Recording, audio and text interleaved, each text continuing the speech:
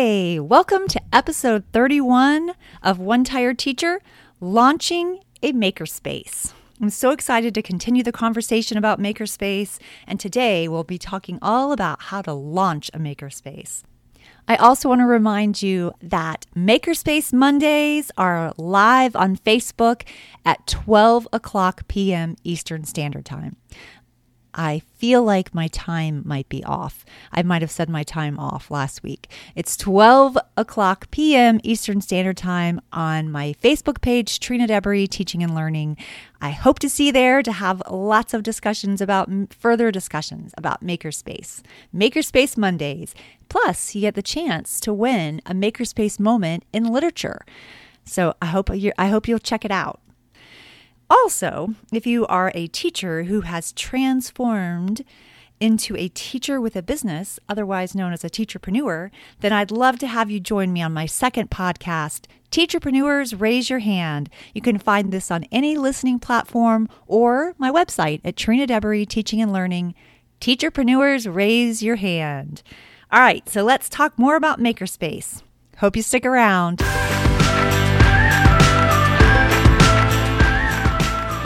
Welcome to One Tired Teacher. And even though she may need a nap, this teacher is ready to wake up and speak her truth about the trials and treasures of teaching. Here she is, wide awake. Wait, she's not asleep right now, is she? She is awake, right? Okay. From Trina Debery, Teaching and Learning, your host, Trina Debery. Hey! So today we're talking about launching a makerspace and the 5 fundamental ways of launching a sensational makerspace is what I'm going to share with you today. So, if you don't know what a makerspace is a place in your classroom, not just your media center. It can be in your classroom. It should be in your classroom. In fact, I talked about that last week in episode 30, why every teacher should have a makerspace. So check that out so that you know all the reasons why you should have a makerspace, because it's just such an amazing spot for kids to discover and create and tinker and imagine, build and make things.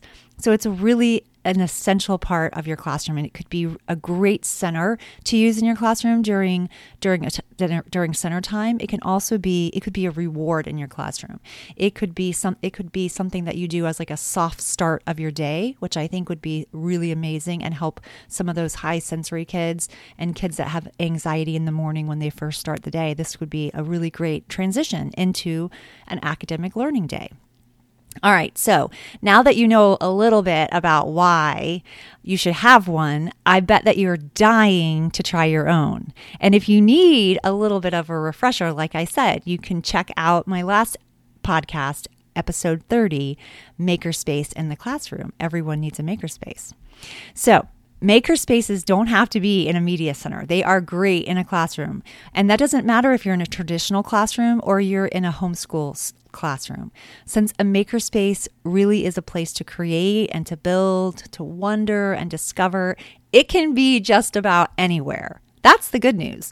So this week, I'm going to show you 5 fundamental ways to launching a sensational makerspace. So number 1, you have to immerse yourself in the maker education. That's really important. And I have several blog posts on Makerspace, so you can check that out at Trina Debery, Teaching and Learning. But I've also read a ton of information about Makerspace, and there's some really good stuff out there. So some of the resources that I have found, one of them is Worlds of Making. And this is what Worlds of Making says. A makerspace is a metaphor for a unique learning environment that encourages tinkering, play, and open-ended exploration for all. That's Laura Fleming. I think I shared that one last week too, but I just think that's so powerful. It's such an unbelievable way of thinking about a space. And so that's just one resource, Worlds of Making was the article. And that is a helpful one. And all this will be linked in my show notes, so you can check out some of those articles, especially like I said last week, if you're doing a PDP or a PGP and you need some evidence or you need I do have some scholarly research as well, then you're definitely going to want that so that you can defend your learning of Makerspace. Although I wish we didn't have to defend that kind of stuff. I think it can be such a powerful tool to use in our classroom. I don't think we should have to defend it. So anyway, get involved in the Makerspace movement because it allows you to see why it is so crucial for children. And it provides a great way, a creative discovery, actually, of experiences. And it allows you to think about how this might play out in some of the spaces that you have, whether it's in a traditional classroom or whether it's in a homeschool classroom. So check out.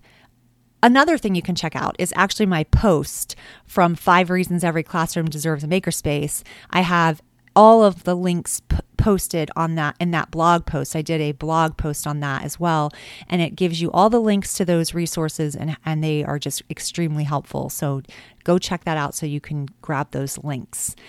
And I am 100% sold on the Makerspace movement, and I do believe that it should be part of this grassroots movement that education needs so desperately. If we're going to have any kind of change or any kind of hope for something better in the future, it's going to have to start from the ground and go up. It's going to require teachers doing things differently in their classroom. And I know sometimes it's pushing back on a system that's telling you to do otherwise. And that can be really hard, especially for teachers, because I feel like we are such rule followers. And I'm not sure I should even group myself into rule followers. I think I follow rules, but when they seem so insane to me, I have a very hard time following along. I tend to rebel or push back against things like that. So I do think my personality, it makes it, not that I would say easy, but it does make it more of something that I would tend to do. So if you're not the rebellious type, or you feel like you have to follow exactly what someone says, I understand that pushing back would be very difficult. It's hard. It's hard no matter how you put it. And that's what it's going to take. It's going to take things. And I don't necessarily think that Makerspace is going to be the thing that revolutionizes education, but I definitely think it puts us a little bit in the right direction. And I think that can be, we have to take little steps sometimes to make huge gains. One of my favorite resources for Makerspace information is the Makerspace Playbook. And I think there are several versions of different PDFs available. And if you just Google it, you will find it. It's extremely helpful. It breaks it down. It's an excellent resource. All right. So number 1, you need to immerse yourself in maker education. Number 2, into launching your sensational makerspace, is you need to find the right space. So, and this is a section that often overwhelms us as teachers, finding the right space. Our classrooms may be small to start with. It all depends on where we are. Not everybody has the same size classroom or the same type of space. And I don't want you to get frustrated with that. So sometimes we can just start really simple. And it doesn't even have to be a big undertaking. In fact, I recommend that it not be in the beginning, especially when you first get started with something, because if you make it like go big or go home, if you make it like that, you're going to overwhelm yourself. If you have that personality, then go for it. But when I first started or decided to transform a section of my media center, I had really big plans. I was like, go big, go home. I actually wanted to be like the fixer-upper of media centers. It was so fun, like that part of it. But it ended up being one of the most stressful things that I think I've ever done. Like, it was crazy.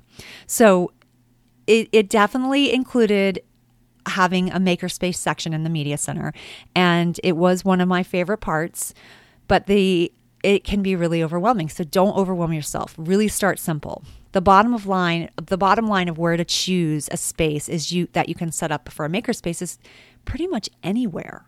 Makerspaces don't have to be permanent. They can be temporary. So it can be something like a table or a cart or in crates or in the corner or in the floor, or even outside. Even if you take it creative things outside to do your makerspace outside. And to some people that's really appealing because you eliminate a lot of mess.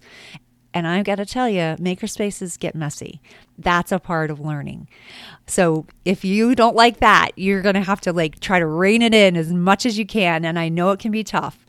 So wherever kids gather and want to design, discover, and create, it really is that simple. It can be that simple. And whether you already have the space or you know an area that you can adapt, or you have to go find it, your space is out there. You just have to look. Okay. I know for me, I love the whole DIY projects. And yes, I really wanted to be the fixer-upper of media centers. And I've even wanted to be that of my own house. And I've spent months like shiplapping my bedroom wall and my underneath my sink, my island and my kitchen, the backsplash of my walls. I built several barn doors, and I've had a lot of fun with that kind of stuff. So I definitely have that in my mind, but it was like the maker in me came out and it was alive. It felt so good. And it actually helped me like unblock some of my creativity and other aspects of my life and work through some of my mini issues. So I highly recommend that you find that in yourself and you start thinking about that perfect spot. So there's possibility in spaces. You really just have to seek them out. And if transforming a space is totally not your thing, or let's be honest, you don't have the time. There isn't time to do everything. And that's okay. It can be just in a cart or crates, and you can find those for like a couple dollars at the dollar store.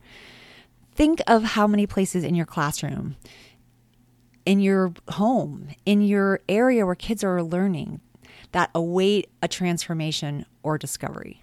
The possibilities of spaces and what they might become, that is so exciting.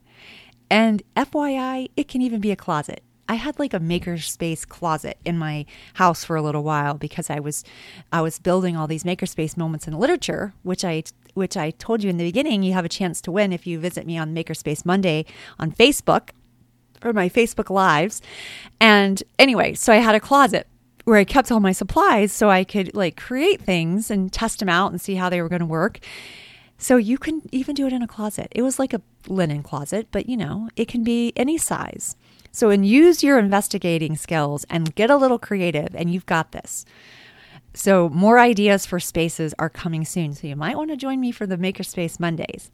All right. So number 3. So after number 1, you've immersed yourself in maker education. Number 2, you find the right space. Number 3, to the launch is tools and materials. This is where it sometimes gets a little bit tricky and we get a little bit overwhelmed. But we don't have to, because there's so many different types of tools that we can use and that we don't even think about. This is what Library as Incubator Project says. Maker spaces are collaborative learning environments where people come together to share materials and learn new skills. They are not necessarily born out of a specific set of materials or spaces, but rather a mindset of community, partnership, collaboration, and creation. So good. Another one from the Makerspace Playbook. While children have an innate ability to see the creative potential in just about anything, introducing new materials and tools can enable empowering experiences. That said, there's no denying that the materials and tools aspect of makerspaces can be daunting. The tendency to focus on what you don't have and what you think you need is especially common. So that's something to keep in mind. It's easy for you to be like, well, I don't have, things for coding. I don't have robotics. I don't have a miter saw, which I would not use in a makerspace unless I was in high school and I was teaching shop and they had gone through all the safety procedures, just FYI. So, but it is easy to think about what you don't have. So focus on what you do have. So, and once again, anything goes. Your tools can be very simple or very complex depending on your goal for your space or your making activity. I do have a generic list of tools of makerspace materials, and actually I will include that. You can grab that as a freebie. I will include that in the show notes. It's a makerspace materials list, and it's kind of just a starting point. It has things like construction paper, copy paper, tissue boxes, cereal boxes, recycled food boxes, popsicle sticks, felt, fabric, glue, and it goes on and on and on. And you can grab that in the show notes. But just anything like that. These kind of tools for makerspace, they can include technology, can totally be technology. It can be iPads, it can be coding activities on the iPad. It can be iPads that are apps that help you design things. It can be circuit snaps. They're really fun. Or even those LED lights. It doesn't have to be a big fancy 3D printer, although it can be, but it doesn't have to be.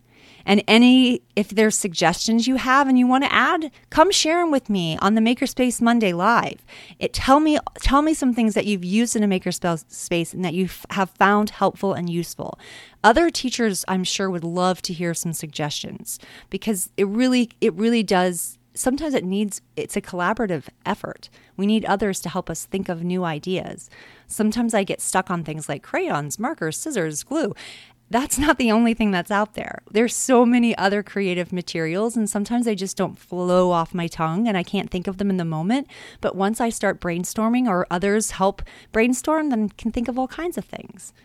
All right, so it's number 4 to launching a makerspace in your classroom or learning space is get others involved, which is what I was just talking about. This is such an important one. You need to get others involved, and it can be so helpful. Even if it's brainstorming with fellow teachers or other homeschool parents or anyone that's going to give you some energy and synergy. That's the key. If you're interested in talking more about this, then come visit my Makerspace Monday Lives on Facebook. You can also start a group. Like, what about a group on Facebook for Makerspace? Like, even the kids could join. Well, and maybe if they're teenagers, because you've got to be at least 13 to be using things like Facebook. But if you get people involved, you get more buy-in. It's easier to think of things. You can set goals. You can come up with workshop ideas, researching other makerspace programs, like delegating some work or divvying it up so doesn't fall all on one person. Learn from others. Reach out on platforms. Go to your groups on Facebook and ask people if they've done a makerspace in their classroom and what kind of things they've used. Search it on Google. These kinds of things are so transformative. I mean, it makes it like such an unbelievable experience. And when you're sharing and extending information, when you think of something and you share it in a group or so on, you're sharing it globally. And then you can say, highly effective on sharing my practices. So there you go. And if you know of a compelling makerspace group, then leave a comment and let me know. I want to hear about this. I want to know where there's some other good makerspace groups going on. So get other people involved is very important. Tip number 5 is build a community of makers and tie it to standards. Immersing your students in maker activities, it really motivates them to create. Tying maker challenges to standards allows them to learn in this unique discovery type manner.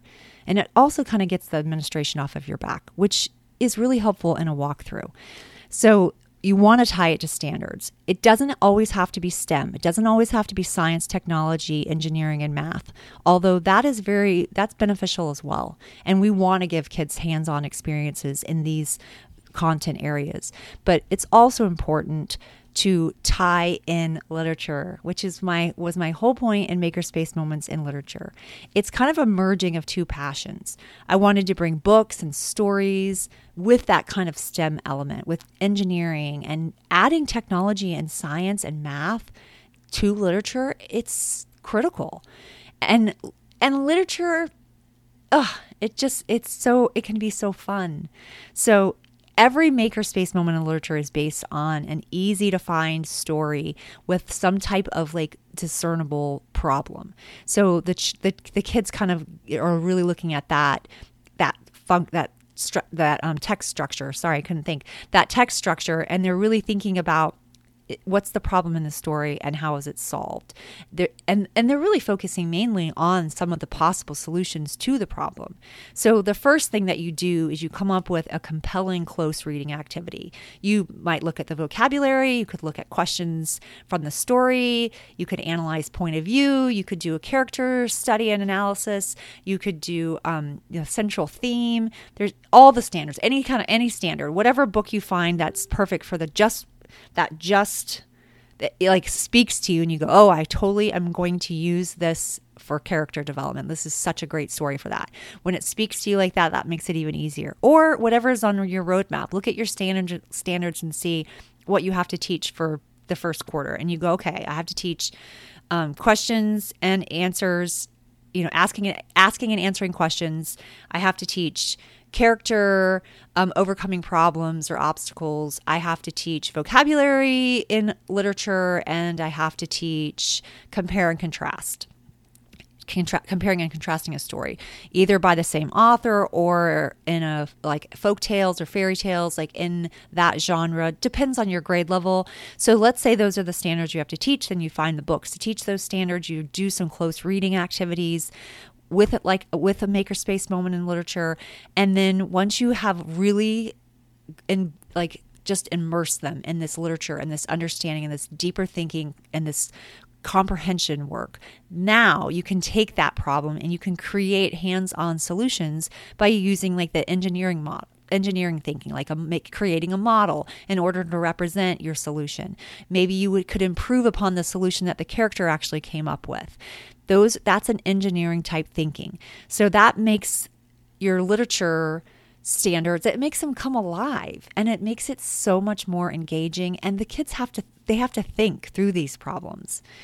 So also, if you are interested in makerspace moments in literature, I have a ton of them done for various books, like What Do You Do with a Problem, and a whole bunch of seasonal makerspace moments in literature, Grumpy Santa, which is a really fun one, or Monster House, which making monster houses was so fun. So I have a whole variety. So you can check those out. I'll link to those in my show notes as well. But either way, you can do it. You can take your own book. You can create close reading activities. You can create something for your kids to have to solve, a problem they have to solve, and they are creating it with a hands-on solution. So let me know how it goes in the comments, or what you're thinking for even in the beginning of the year. Oh, and I do have a back to school makerspace moment in literature with First Day Blues. So fun. All right. So that's it for how to launch a makerspace in your classroom. We have a little bit more to talk about makerspace, and then we will be moving on. But I just love this topic. I hope that you're enjoying this series. It's like a little mini series. I want to quickly review the steps to launching a makerspace in your classroom. And step number 1 is immersing yourself in maker education. Number 2, find the right space in your learning environment. Number 3, gather tools and materials. Number 4, get other people involved. It'll make a huge difference. And number 5, build a community of makers. Get those kids excited and tie it to standards. And there you go. Okay, so don't miss Monday live on Facebook, Trina Debery, Teaching and Learning. And join me for that. I'd love to give away a free makerspace moment in literature. And I will see you soon. And if you're feeling it, go ahead and leave a rating, review, or comment. And don't forget to subscribe to the show. I'd love to have you listen every week. So this one tired teacher is ready for a long summer's nap. Until next time, sweet dreams and sleep tight.